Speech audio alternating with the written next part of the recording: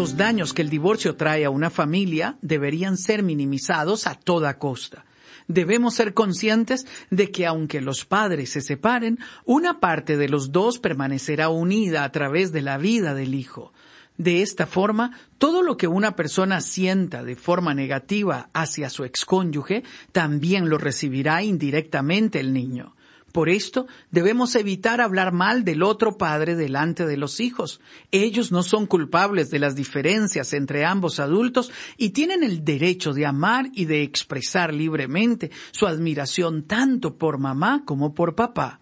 Nuestro deber como padres debe ser proteger el corazón de los niños y hacerlos sentir siempre seguros de nuestro amor por ellos.